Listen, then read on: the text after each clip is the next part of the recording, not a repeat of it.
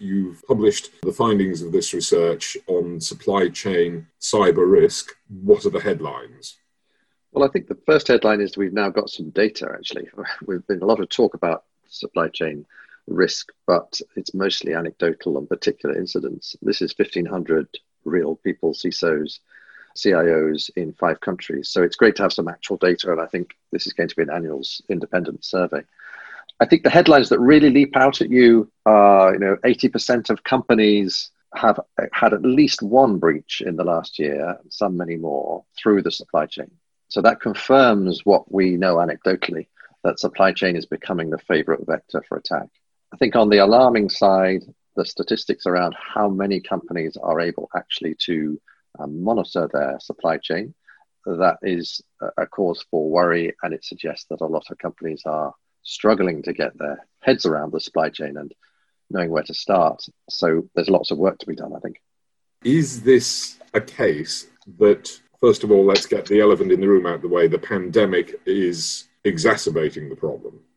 Well, I think this has been a problem before the pandemic, and obviously the pandemic is exacerbating anything that is to do with remote and cloud-based services. So supply chain that relates to that is being exacerbated. But actually, supply chain has been the key worry for at least the last 5 years in government, and governments and regulators have started to talk about it.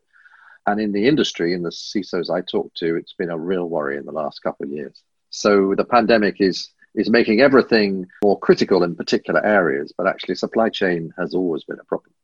What are the kind of cyber threats? You touched on it briefly, but what are the kind of cyber threats currently facing supply chains?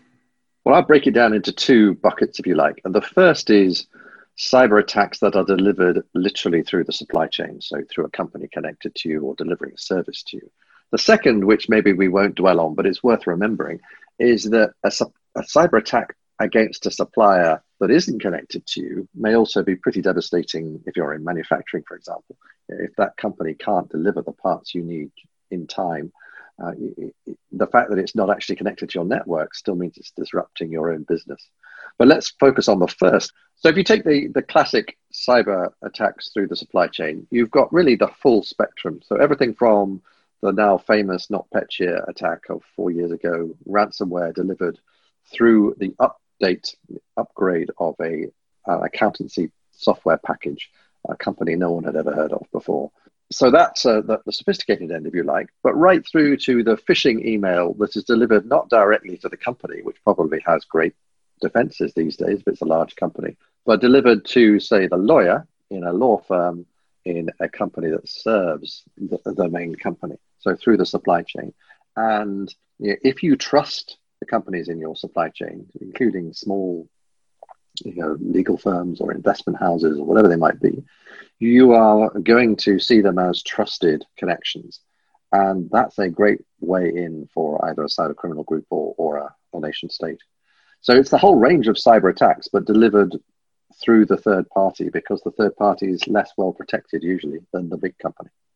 Well, actually, this is where my point about the pandemic comes in, that because people are spread out now, office workers being told to work from home, they're using possibly a private email address. They will have less security at home within home computers than they would have done at the office, etc., etc. Well, that's a great point, Robert. I mean, I think that has been one of the features of the pandemic, is suddenly everybody moved online and started working from home. And that process would normally take a mature company months to plan.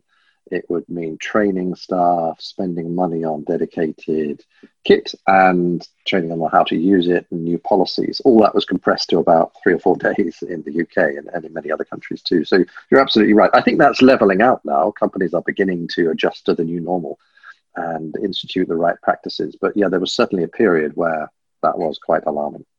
Let's talk about the steps that organizations can actually take to reduce the cyber risk in supply chains. Obviously, if we'd been prepared for home working, if we'd been investing as corporates in getting ready for this, then that would have been one way of defending against it. But we can't do that because the world has already moved on. So what do we do? Well, I think getting remote working right is a slightly separate issue, because even if you've got it right, and many companies have and are doing it very securely, supply chain is still a big risk to you. Because if you look at the range of possibilities, you've got maybe 1,000 in this survey. It's just the average, 1,000 vendors. Some companies, big companies, have 10,000 or more suppliers. Each of those represents some risk to you, and trying to get visibility of that and triage the whole lot and work out what are the ones that you care most about and you need to worry most about is the big challenge. It's just the scale of it for companies that is the problem.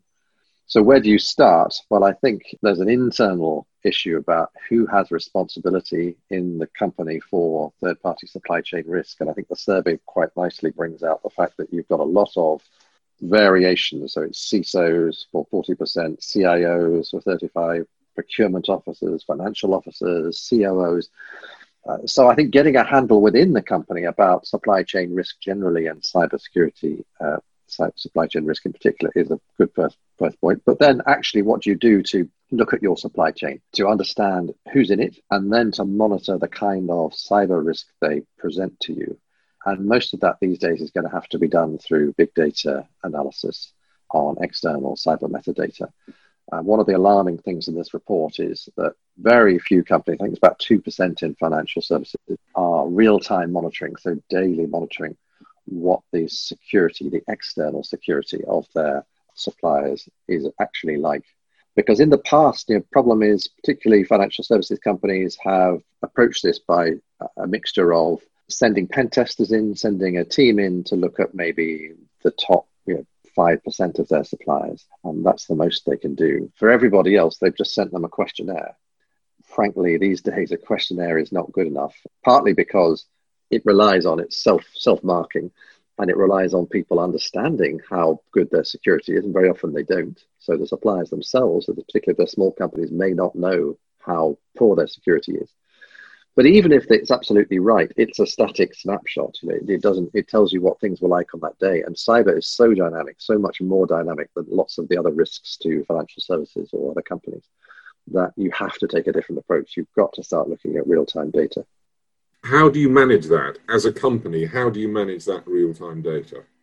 Well, I think in practice, you have to outsource it. Even the biggest companies need to outsource the processing and triage of that externally available data on your supply chain. But there are some big decisions to be made inside the company about who are your critical suppliers. And one of the mistakes I find companies, including in financial services, tend to make is they categorize their supply chain in a way that doesn't necessarily work for cybersecurity. So they may say that my top 10 suppliers on which the business really stands or falls are these 10 companies. They may be household names, they may be AWS or Google Cloud.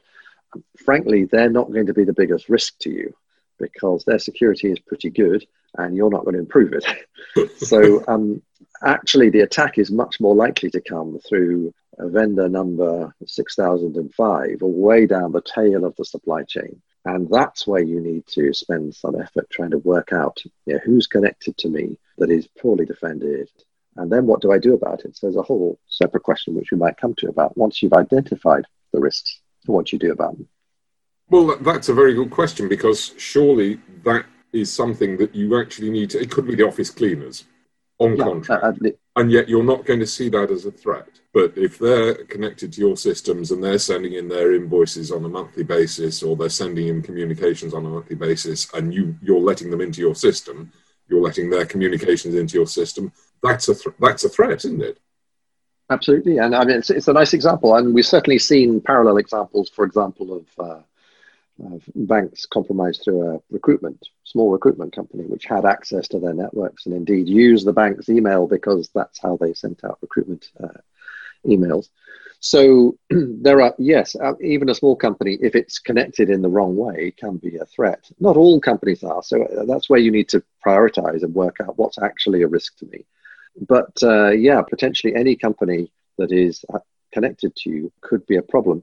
And I think it's unreasonable to expect those companies to be able to do everything, to do all the controls that you yourself do as a very large financial services company. What you can do is help them do the things that matter most to you. So help them institute the controls that are absolutely necessary to your business. And I think the whole spirit of this now should be rather than